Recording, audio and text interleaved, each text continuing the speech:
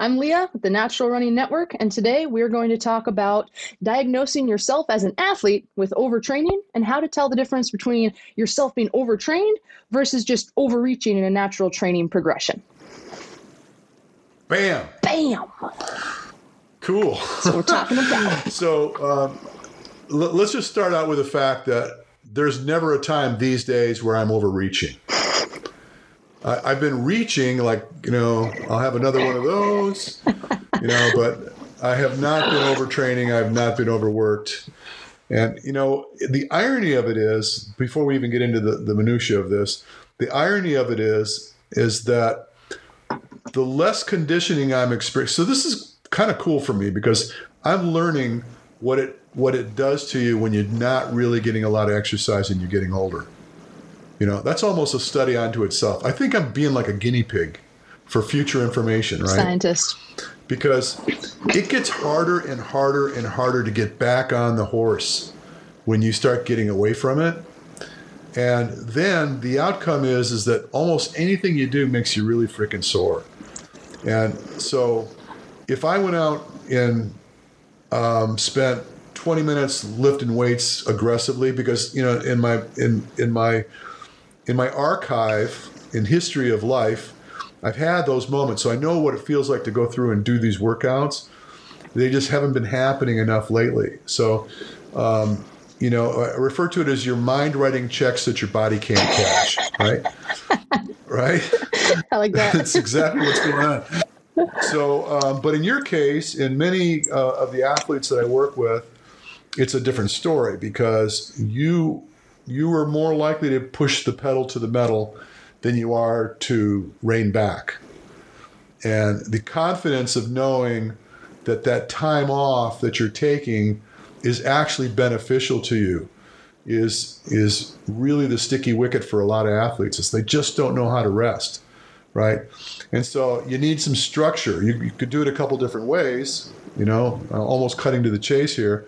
You could have someone like me tell you that, look, it's time for you to back off, take a day off, maybe two, or we negotiate over how much time you're actually going to take off. Because I find commonly what I'll have is people will say to me like, well, you wrote for me to have a day off, but is it okay if I just go ride my bike or something? And I'm thinking, well, yeah, maybe, maybe you can do that.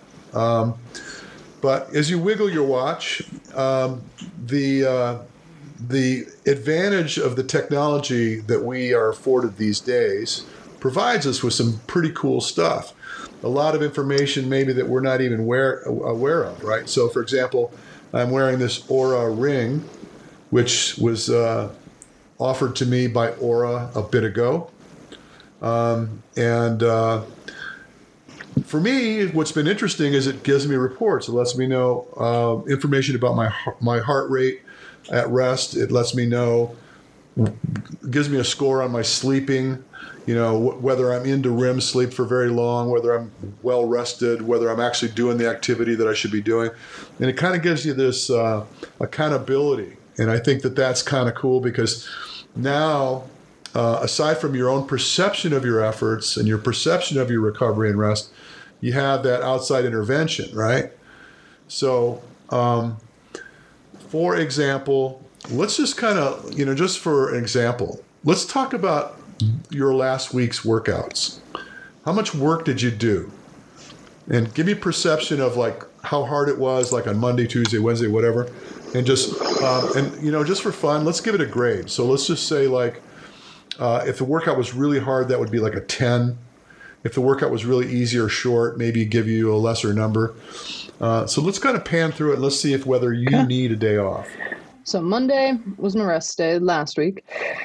Tuesday was hard and long, and it felt good, but it was hard and long. So that would be like, you said 100%, you said 10's hardest, like hard. Yeah. I would say that was like an 8 or 9. I mean, that was almost an hour effort of like what I would say is red and yellow heart rate. So like very high, and then kind of like that high lactic acid threshold kind of thing, or lactate threshold, like just dipping between those the whole time. It's like, that was a hard day for me.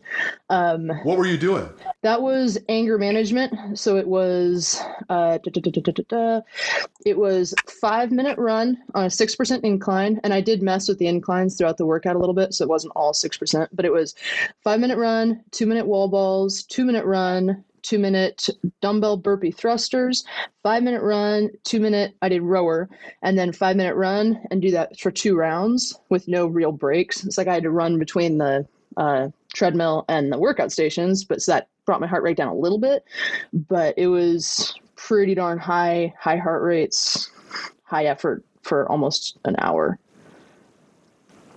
Cool. So that was a rough day, but it felt good. And so just for those that are interested in hearing this, you're preparing for a high rocks competition. So what you're preparing for is a high intensity fitness competition for about an hour. And and those that don't know, the intensity of those workouts is very, very high and unrelenting. So if you hope to do well or win in one of those events, you got to get used to really, really throwing down hard. And there's not a lot of respite. You gotta go. So, and incidentally, I was just watching, by the way. Am I going to say this? I don't know if I want to say this. Say it. I was watching a DecaFit competition, which is basically a lesser version of High Rocks competition. Lesser version. I heard Deca referring to 10 events, but they're basically half of all the events that were done in the High Rocks competition. And I got to be honest with you, I didn't love it. I was watching it on YouTube. And I didn't love it. I've never watched it. The energy was crap. Yeah. Oh my God! If you watch it, you'll never want to do it. And just knowing you, if you got together with friends and they were doing that kind of workout, you'd have a lot of fun with it. And I think that's kind of what they're trying to lend people to think is like, in your gym, you and your friends can get together and do these workouts. It's pretty easy to get access to the things you need to do it, whatever. Yeah. But comparing it to High Rocks, for those that don't know, a 1 kilometer run followed by a ski erg for 1,000 meters. This is basically a Concept 2 ski erg where you're actually skiing hard for 1,000 meters, followed by a 1,000-meter run, followed by Concept 2 rower, I believe it is, right? Yeah, for 1,000 meters. And then every exercise you do is followed by a run. So there's 8 1-kilometer runs and 8 disciplines that you have to chase. So there is farmer carries, there's lunge walks, there's burpee broad jumps, there's sled pull push, and then yes, the order is, so it's run, workout. So it's ski erg, sled push, sled pull, burpee broad jumps, rowing, farmer's carry, sandbag lunges, wall balls. There you go. Are the 8. Yeah, I don't always get the order right, but even in your workouts, the order's never exactly the same. Just trying to take on the intensities in various approaches and whatever. But at the end of the day, what I'm trying to depict here is that in your case, you're preparing for a high intensity activity. And in so doing, you're throwing down pretty hard a lot. And there's a good opportunity to get beat down. Yeah. Right? Because it's not like if you're running a marathon and you're training for that, and early on, a lot of the low intensity, long duration stuff, you get tired, but not really beat down. I mean, these workouts will beat you down. I know. And so they have. Yeah. And so the point being is that then trying to manage this. Now, the other thing that I don't know if you're aware of, but you're asking, so I will see if I can't. I got 2 pairs of glasses. I think I like these better. Let's see. I like these better because they're not crooked. They don't make me look stupid. Actually make me look kind of smart. All right, so check this out. I'm gonna pull up. It's gonna be you, by the way. Me. I'm gonna pull up some information from Training Peaks about you. That's scary. So it's all right. That's all right. Let's see. Where are you? Getting better. I'm sure you will. That's the plan.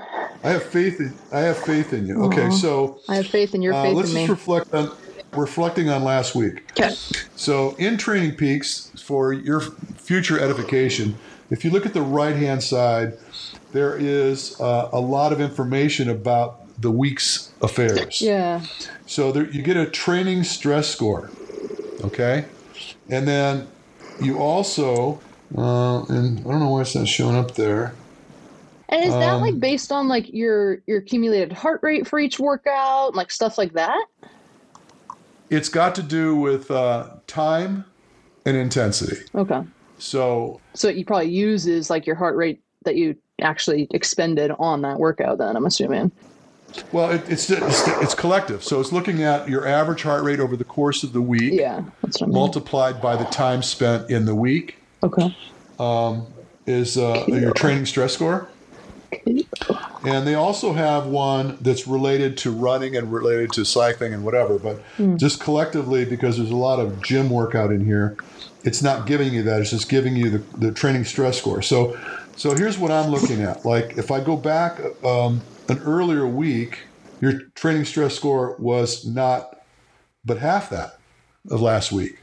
If I go back another week, let's just do this. So like if I go back a couple of weeks, your training stress score was 204, then it came down to 170, and then it comes down or goes up to 369, and we're not even halfway through the week here, and we're already at 157. So given what's going to happen in the next couple workouts, knowing what I know about these workouts, is that you will end up with a much higher stress score. So from a coaching perspective, what I try to do is I manage the stress scores. I start looking at it and say, well, we've got this linear progression of stress, and we're going to need to come back down again. Otherwise, we're going to be overreaching. Mm-hmm. And so I think this is probably a really good time for me to pitch this little thing that I pulled up for you a minute ago. Bam. So if you look at this chart and you start from, I guess, depending on how it shows up on your screen, the left-hand side of the screen, it's showing the blue line represents the rest, how much rest you get.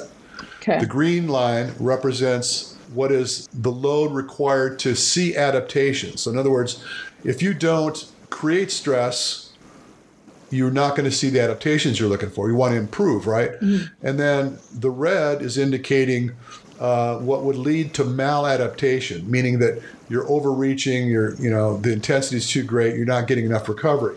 And so you can see if you chase this blue line relative to the green line, there's this sweet spot where it's kind of a little foggy area where there's like this little green fog, where that is an appropriate amount of intensity and appropriate amount of recovery, and it leads to greater improvements in your performance. So this is just essentially looking at how your body adapts. I guess the term used often is supercompensation. Okay. So you do work, you recover. While you recover, you improve and are capable of improving more work or producing more work. Mm-hmm. And so you might notice that like there's this little big dip right in the middle. The blue line's dipping pretty hard. Mm-hmm. And in the course of the progression of the green line and the blue line's kind of teetering just below that red line, those represent stress, okay? So this is like workouts. You got workouts that are not overreaching. They're not getting over top of that red line. And then you get this big recovery point, and then boom, you start noticing that green line starts to get further up. And then you're starting to get into this cool place where your workouts are greater and your adaptations are improving. So if you were to start broaching that red line, you start running the risk of being chronically fatigued or overtrained or even injured. And that could be that real quick. So the blue, just so I'm understanding this correctly. So overreaching into that red territory could be accumulation of a few workouts, like just overdoing it to reach into that red, or it could be just going too hard on an individual workout kind of thing. And either one of those. Well, let's just say, let me try to take it to a place people might relate to. Okay. A typical CrossFit workout. So somebody writes this WOD, this workout of the day. And, they're having fun with this entertaining, let's see if they can do this, right? And so somebody goes in there and they're working their ass off to try to achieve that particular workout. Yeah. And they're way overreaching with it. They're lifting heavier. They're trying to carry that weight for a greater length of time. Like when you're doing like as many reps as possible for a timeline, and you're just really pounding yourself into the ground. If you forced yourself to go back to do exercise the following day, unrecovered, you're probably going to be stepping over that red line pretty hard between those two workouts. And then the amount of recovery you require in order to see some return on that investment is going to be greater.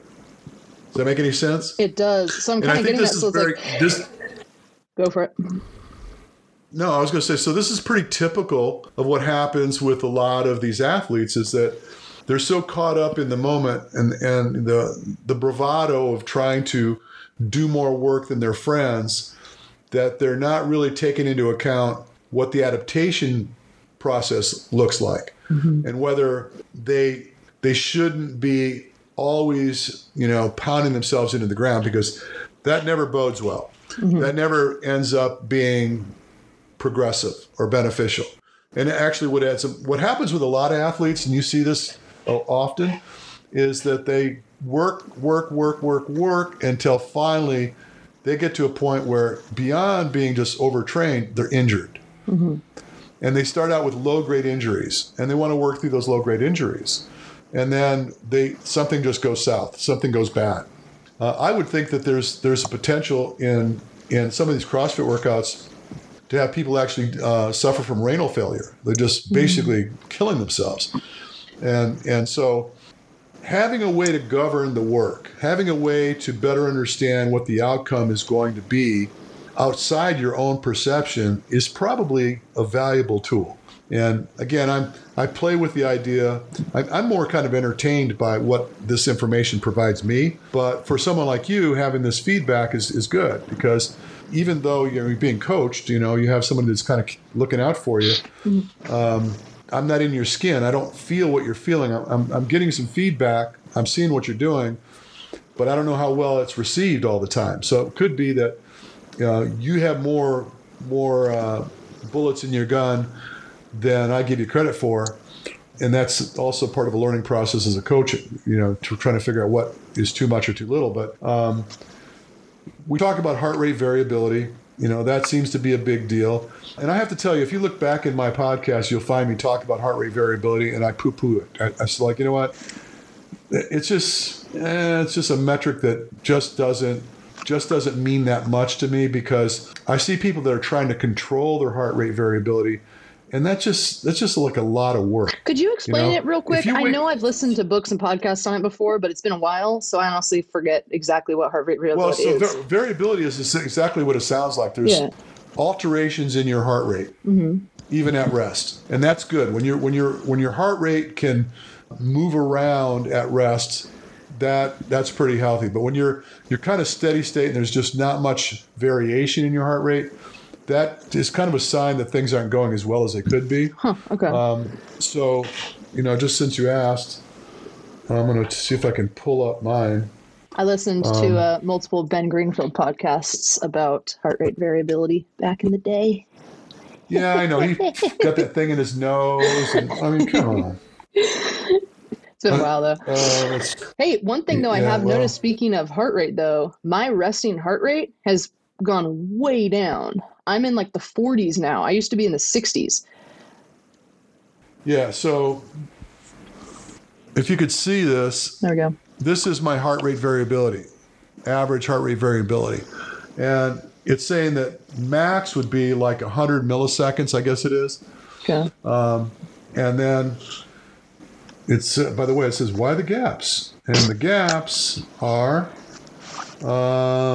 gaps in your resting heart rate variability, interference with the pulse monitoring. So my ring's too loose, or LED sensor dirty.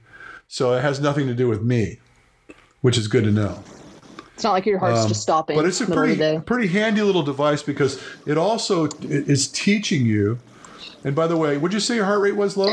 Now it's my resting's in the 40s now. It's like Yeah. 47, So it's 48. saying that my lowest heart rate was 54 and averaging 62, which is high. It's high. Mine was always in the 60s. Mine was always like, 64, 61, kind of around there. And then this like 8 months ago, it started getting to the 50s. And then like like a few months ago, it started like low 50s kind of thing. And then just in the last like 2 months, it's gone down into the 40s. Yeah. So what's considered normal is below 70. Okay. So if you're below 70 resting, you're okay. If you're sitting around at 75, 80, yeah, that's cause for concern. Okay. There could be something going on. So I talked about the sleep. And so this kind of sucks. It's like, I don't mean the app, I mean me. So if you look at this, let me see if I can make it. You could see that it's saying that my total sleep was like 5.5 hours, basically. Oh, and then it shows that you probably can't see that. REM sleep, light sleep, it's color coded. And then deep sleep. So if you see the darker colored, it says deep. There's only like a couple moments where I was really deep sleeping. Yeah. And the white is showing that me being awake. It's a lot of awakeness. Right. So are you a light sleeper? Well, no, this is me getting up to pee or something like that. And or just rolling over or something. I don't know. But what I try to do, oh cool. So let me see. Yeah, it's saying that I was awake for 3 hours and 47 minutes. My REM sleep was 1 hour and 2 minutes. My light sleep was 3 hours and 51 minutes. And deep was 40 minutes. So 12% deep sleep, 19% REM sleep, 69% light sleep. So this is something I would not have been able to figure out, right? And so what you start to relate to is that if you're not getting the rest you need, it can point to poor performance.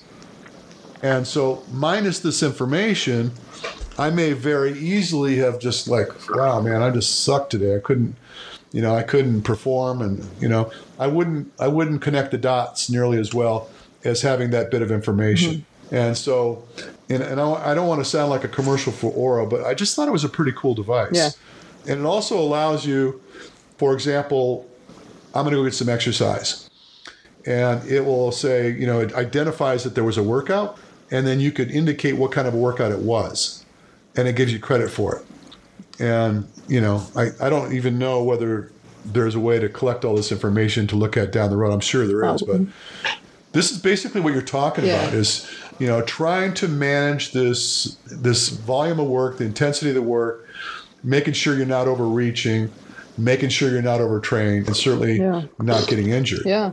Yeah. And I think just along those lines for normal people or like anyone who doesn't have an Oura ring, because like I've tried that with the Garmin's and Fitbits to track the sleep because they do the same thing, but they don't check as many factors and all that. Fitbit, I feel like had a little better sleep tracking. So like it would show more variation and stuff. As soon as I switched to Garmin, like I would literally wake up in the middle of the night, move around, do some stuff, go back to sleep. And in the morning I'd look at the Garmin thing and it's like, oh, you slept great the whole night. You never moved or anything. I'm like, okay, whatever. So I just stopped looking at it because it was useless. Well, it really is a function of the software and the engineers that create it. So these people are more interested in the non-activity levels, and Garmin is more interested in the activity levels.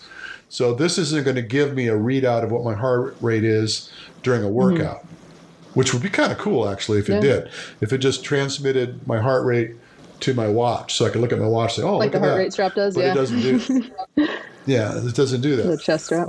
And then, of course, the reliability of it, too, because it's got an optical sensor that gives you information, finger, much like your Garmin watch does. Yeah. Much like my phone, my dingy does. Yeah. So, what's really funny, too, is that I have this turned off. So, the little green diodes underneath, they light up when they're trying to get information. I didn't know you turn it off. Yeah, so I want it to go directly to my chest strap because otherwise the battery life is being compromised, right? And I'll set it on my desk, like before I go to bed or something, and I can see the little green light is on while it's sitting on my desk. So that's just killing the battery, right? Good point, yeah. And so maybe it's getting a read back from the desk, and the desk is much more rested than I am. but I don't get to That's know your that. deep sleep, if you set it on the desk. Anyway, okay. Well, cool. Well, I like the stuff about the sleeping. I think that was one of the big things I wanted to talk about today. Because I basically, when we talked on Tuesday about my training week, we were talking about how I felt just kind of worn out, and I felt like, I feel like I've done a lot of hard workouts. I feel like I just am having a hard time keeping up the intensity, and I feel like I'm getting worse at things or whatever. Like I can't perform as much as I know I should, and that's what we were talking about on Tuesday. And you recommended 3 things to me. You said, make sure, because, obviously I'm busy. I have working on my house after work and all that. So that's obviously part of it, but I can't change that. So the 3 things you recommended to me were: 1, make sure you're sleeping enough; 2, make sure you're drinking enough water, not alcohol; 3, make sure you're eating enough food and the right types of food to fuel your training. So those are the 3 things that I've been paying attention to try to, because I want to be able to achieve these bigger workouts, but when I just feel exhausted all the time and I can't even finish them, I'm like, what the heck? So that's why since Tuesday, I've started tracking those 3 things to make sure I'm adequately recovered, I guess, for the workouts. And are there any other things that you would recommend for people who are afraid of overtraining and not recovering properly? Do you have any other big things that you would tell them to focus on? Well, yeah. So I think that you kind of brushed up against it, but just to kind of elaborate on it, is that your nutrition is really important. So I get people that chase these fad diets, and they're doing some screwy things with their nutrition. And you've seen this unfold at my place where we're doing resting metabolic assessments on these athletes. And it's funny, the cause and effect relationship between the way they're eating and what the diagnostic come back at. So, for example, I'm somebody that's trying to chase this fat adapted kind of mentality. And so they're cutting their carbs out. And when you're an endurance athlete, that's a carb-centric activity, meaning that your body is really looking for those carbohydrates. And if they're not going to get them because you're not providing them, then your body is on overtime to try to manufacture the glucose and the glycogen it requires to perform the work. And it does this through what's called gluconeogenesis. Essentially what it does, it starts to munch up lean muscle and convert that to a usable energy source, which will ultimately end up being glucose and glycogen. And so this is insidious because it starts to scavenge over the course of time. And it's not like just because you didn't have carbs last night, you felt terrible the next day. It's not going to be one of those sensations. It's going to be working at you over time. And so you'll start to notice that you're sore more often. You start to notice that you're more injury prone. Mm-hmm. You start to notice that you're not recovering nearly as well as you used to. And you start thinking, well, my performance is suffering. So the trigger for that mentality is to do more work. So you start throwing more work at a body that's under duress, and you start to develop a problem for yourself there. And I've pointed this out to people time and again, and I've been doing resting tests on athletes for so long. Suffice to say, a few decades I've been doing this. And so for me, because I'm an evidence-based guy, I'll ask a question. For example, maybe I've never met you before. You come in and I say, so, we just tested you. I don't tell you anything about what I see from the test, but I'll ask you. A little quiz time. What's your diet like? How often do you eat? What kind of foods do you eat? What do you avoid? And just get a sense of that, right? And then see the outcome from the report. And then over and over and over and over and over again, having done this so many times, let's just say, for example, I give you a recommendation and I show you how you might take on calories, how many carbs you should get relative to protein and fat, and what the frequency should be in your meal plans, how much time between meals, all this information. And then we get a chance to test you again and see big improvements in your metabolism. And not only just better improvements in your metabolism, you start to drop body fat. You start to have more quality workouts. You don't have the same level of soreness or fatigue that you had in the past.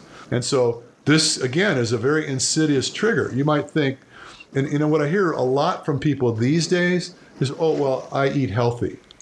And so what they're telling me is they don't go to McDonald's for dinner, right? So they assume that they're staying away from saturated fats, fried foods. They don't make those kind of blatant mistakes, right? They're eating more wholesome foods and whatever, but it doesn't matter. The irony of it is it almost doesn't matter, because almost any carbohydrate you consume, whether it be real simple carbohydrate or complex carbohydrate, it results into the same outcome. Yeah, because like it's funny because like you say McDonald's like that. Like I'm just imagining, okay, I get done with a hard workout or whatever, a busy day. I would rather go have a McDonald's burger and fries than have a salad. Like I would feel better the next day, feel better for my training. Because like you think a healthy meal, okay, a salad with maybe a little bit of chicken. Where's the carbs in that first off? Like how am I refueling after that training? And then, okay, I go to McDonald's, or for me, it would be In-N-Out because I think In-N-Out is healthy. McDonald's, maybe not, but In-N-Out, I get a burger. Okay, there's carbs in the bun. There's protein and fats in the patty. There's some vegetables and different things, different salts and things in it. So I'll get mustard. And then, okay, maybe I'll have some fries. I usually would try to avoid that, but let's say I had some fries, some more carbs. Yeah, it has the fries in it, and I wouldn't do that very often, but still, I'm getting those carbs in there. So honestly, I would feel like I'm refueling a lot better from that than like a healthy meal. Well, and then so you run into somebody that's like a nutrition geek. They're like they've been drinking the Kool-Aid about the value of healthy foods and whatever. And I'm not going to suggest that that's not the way to approach your nutrition, meaning that having whole vegetables and better sources of protein and so on and so forth. Of course, yeah, that's probably premium. But at the end of the day, the meat sources or protein that you consume is still protein consumed. And the carbohydrate you consume, like if you could have a Snickers bar, and if you've not eaten a Snickers bar in 6 months, it may give you a headache because the simple sugar just slams on you, right?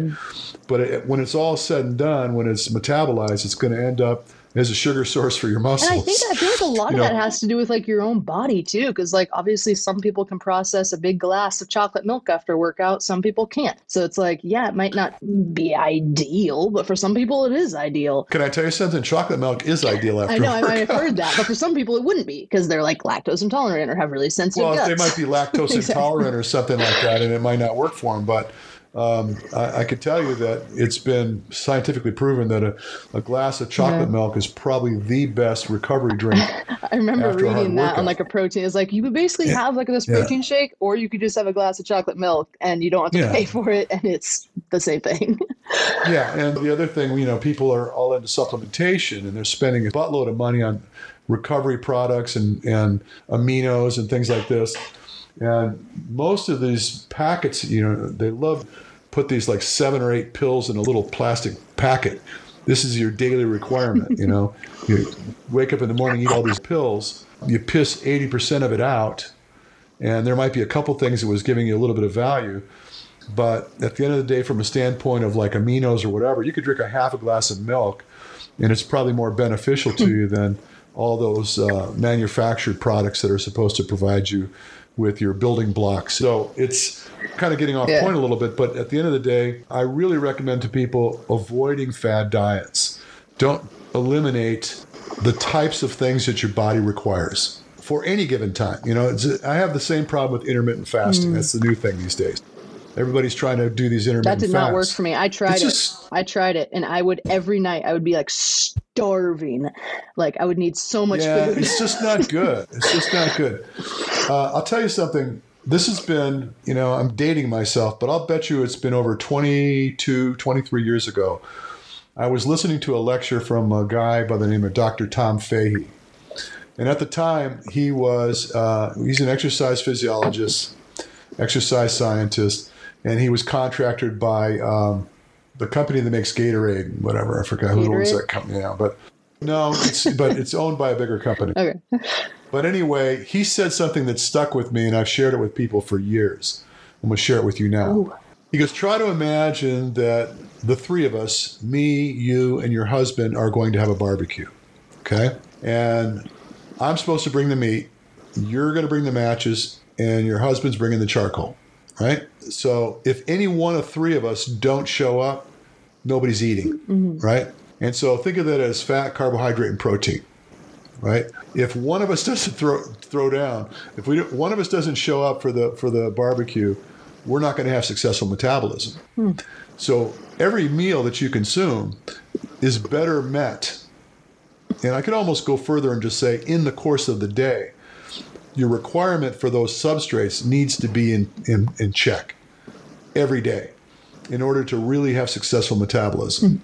And when you start messing around with things, the eco-structure of your metabolism, so to speak, you start putting yourself in jeopardy. You put yourself at risk of having lackluster performances, potentially not sleeping nearly as well, stress levels get a little higher, and you're just kind of throwing things off.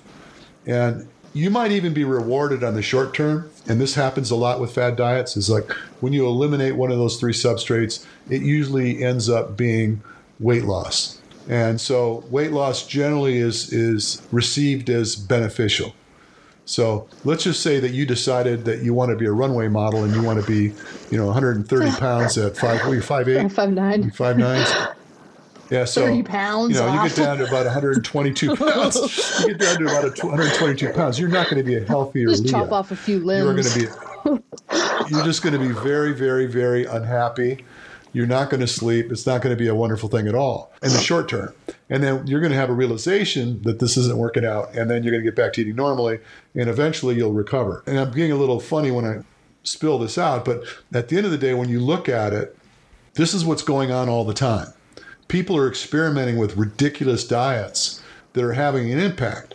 And the impact could be in the short term, seemingly beneficial, but in the long term, not nearly as beneficial had you had a more consistent approach to feeding yourself, consistent approach to sleep, consistent approach to the workloads that you're taking on from a training perspective and the recovery you need.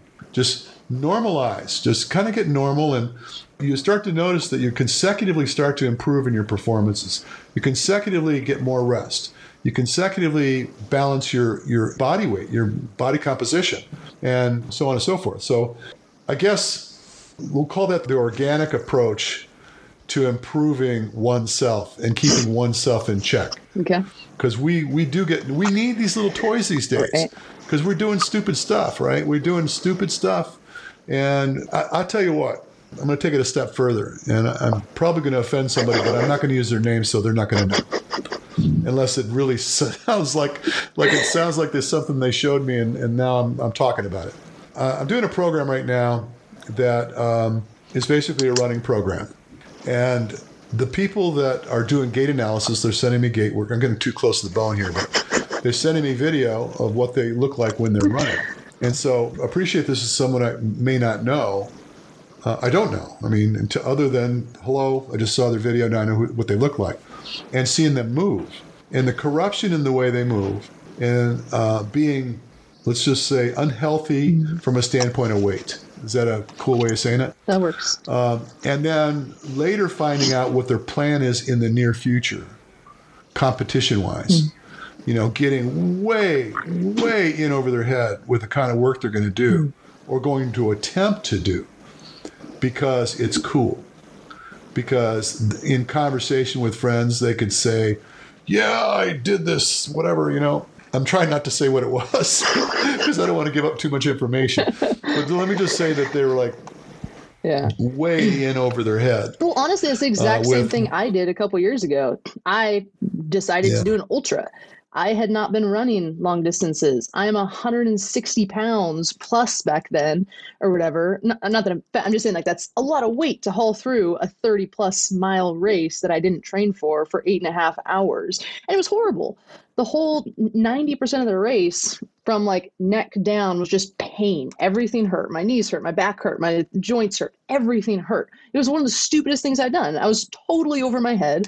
It was so stupid. Yeah. So you need somebody to rein you in, be prudent. Let me just take it one more step further, okay? I have a client I just took on. I'm coaching somebody new. They're not new to me. I know them, and they've been here to see me, and I've worked with them, and very ambitious. And this weekend is Big Bear. So Spartan, Big Bear, trifecta, right? There's a beast event, there's a super event, and there's a sprint. And this person signed up for all three. Now, in conversation, I wouldn't probably have given it much, grief.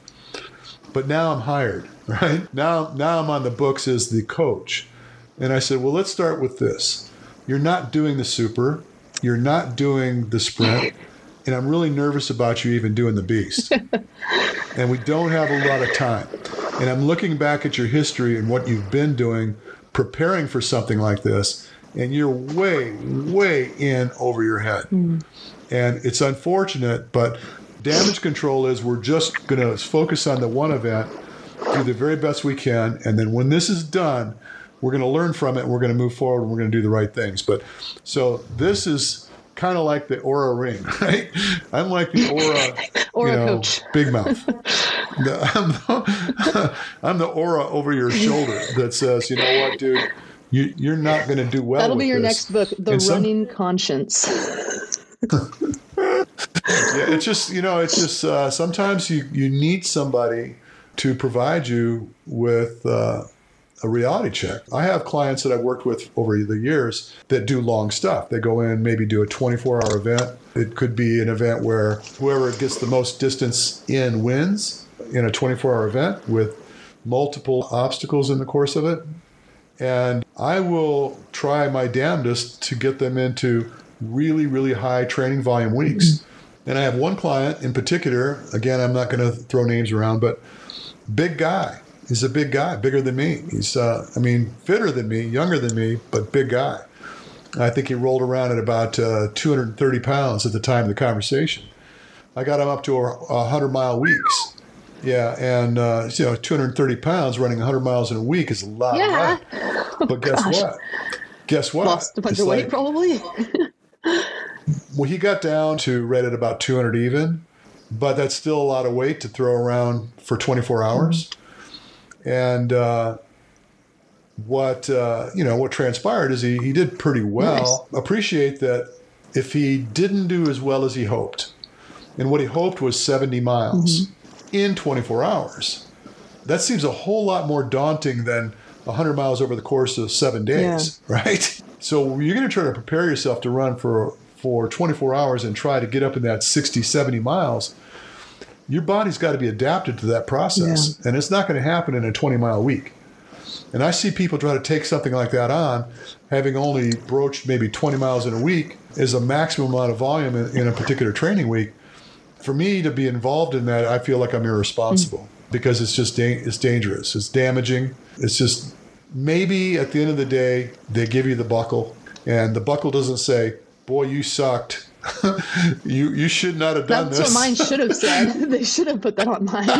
All it says is that, hey, good for you. Look at me. You got the same buckle that the guy that did the 100 miles, same freaking buckle, right? Yeah. I don't know. Maybe the winner's got a little different color or something. I don't know. But at the end of the day, it says ultra, and it, you got that badge of honor that you were hunting down. And I mean, someone may find me a little harsh in my observation, but I tell people all the time, I don't like to train suffering. I train for success, whatever that might look like. If you're trying to run a marathon, I want you to be able to complete that marathon first, and I want you to be able to do it with your head up, not you scampered across the line, crawling and rolling, and it took you. I think that's a really interesting way to put it, though, too, is like you train for a result, not for, that, like, again, kind of that badge of honor of like, oh, but I worked so hard, like, oh, but I did my ultra and it was so hard, but I still completed it, That's kind of how I felt, was like, yeah, it was terrible, but like I still did it. And like, yeah, it's cool, but like, where's the result in that? Like, where's the actual achievement, Of course, anyone can go slog around for 10 hours or whatever, or 8.5 in my case. But like, if you're training to be an athlete, like for me, I want to win. I don't want to go out and be in pain for an hour and be like, oh yeah, look, I completed it. Like, okay, I'm past that, I ran Spartans for a couple years and it was cool to have that like medal after each thing, but like it only takes you so far. And like, I want to be an athlete. I want to be the top. I want to win. I want to get the first place. I want the result, And it's like, I think there is really the difference. Yeah. So I've criticized the circumstance often, and I don't do it with any offense. I'm not trying to offend anybody. I'm not trying to judge anybody. But me coming away from the sports I was involved in before there was such things as OCR, doing triathlons and marathons and things like this. We trained for those circumstances. I mean, when I say we, I'm just saying I don't know anybody that was just going to do it just to crawl across the line. Yeah. They prepared for these things. And if you've ever run a marathon, if you ever do run a marathon and you're rolling along, let's say you're at about 10-mile mark and you start walking, someone will ask you if you're okay. Yeah. Because they don't understand the concept of you're walking. Why are you should be running. You must be hurt. So that's just like an OCR thing where people just like, I don't know. Well, OCR is very non-judgmental. Yeah. It is awesome. And that's why there's such a huge participation is because everybody's going to do it because nobody's going to look at you like you're a loser because you didn't throw it out. And certainly there's value in that. I mean, I love that about I get it. I mean, no, I know. By the way, Tough Mudder was even more non-judgmental because they didn't time it. Yeah, true. It's like, I mean, there's a timeline, but at the end of the day, they don't show you as a winner, loser, whatever. You just did it or you didn't do it, right? And, there was no money. The competition level was very, very muted. Well, it's an event. It's an event, not a race, Right. And I think that's... Spartan was much more racing than was And Tough I think Mudder. that's what, something I respect so much about athletes, like watching athletes like Hunter or VJ. Like, they're not going out there and just we've all watched them for years now. They were never going to a race and being like, oh, well, I'm not going to do well, but I'm just going to kind of go out there and give it my best, They're going out to win. I mean, you see Hunter, he'll keep his head up if he doesn't win and all that. But his whole goal all year is to go out there and crush everyone else and win no matter what. And he trains for that first place medal, not to go work hard for a 3K or 5K, whatever. And same with VJ. And can I tell you something? He's not going to show up unless he's pretty confident that he's going to win. For him, what's the point, And I can tell you, as you know, I've consulted both of them, coached both of them over the years. And I would tell them, don't do it. You're not ready. Or don't do this, don't do that, maybe do this instead, based on what their level of fitness and what their training looked like.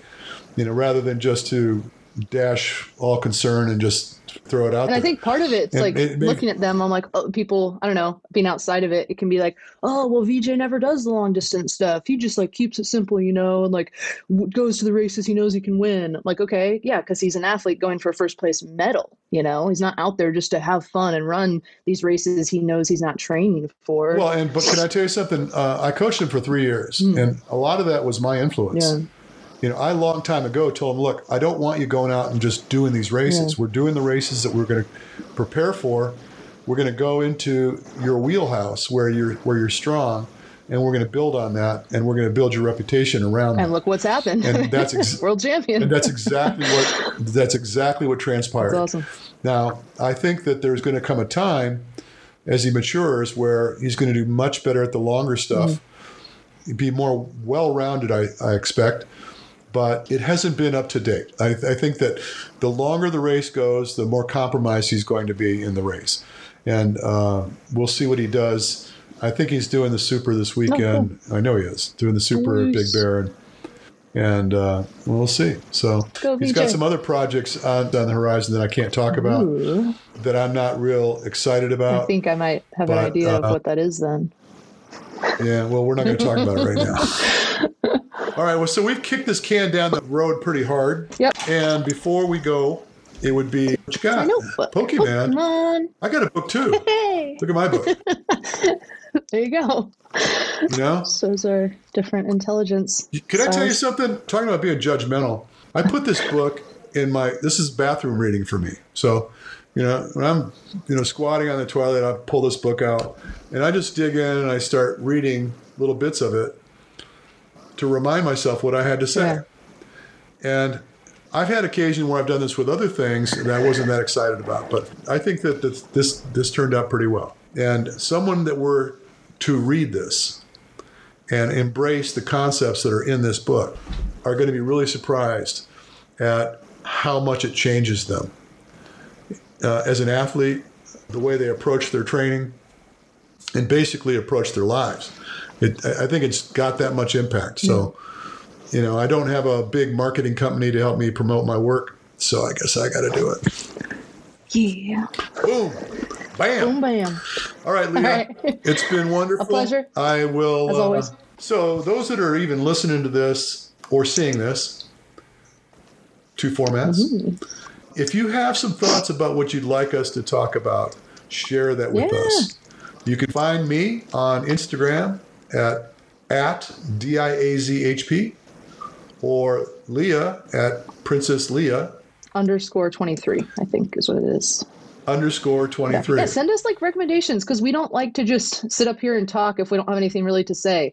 So if there's something you want to hear about, let us know. We would love to talk about it. We just aren't necessarily going to come up here if we don't feel like we want to talk about. What's really interesting about this conversation we just had all over the map, we started out with a concept that we were going to chase down, and we got off of that in about 5 minutes. Yeah, it didn't last long. And then we just started rambling. But I think that there's pearls of wisdom that were shared here, and or thought-provoking conversation that might help people take a different perspective to their training. So it's all been good. So yay for us. Yay for us. Yay for you. Out there, you people. Yay for you. All right, look, let's run. All right. Talk to you later. Thank you, Leah. Have a good one. Bye-bye.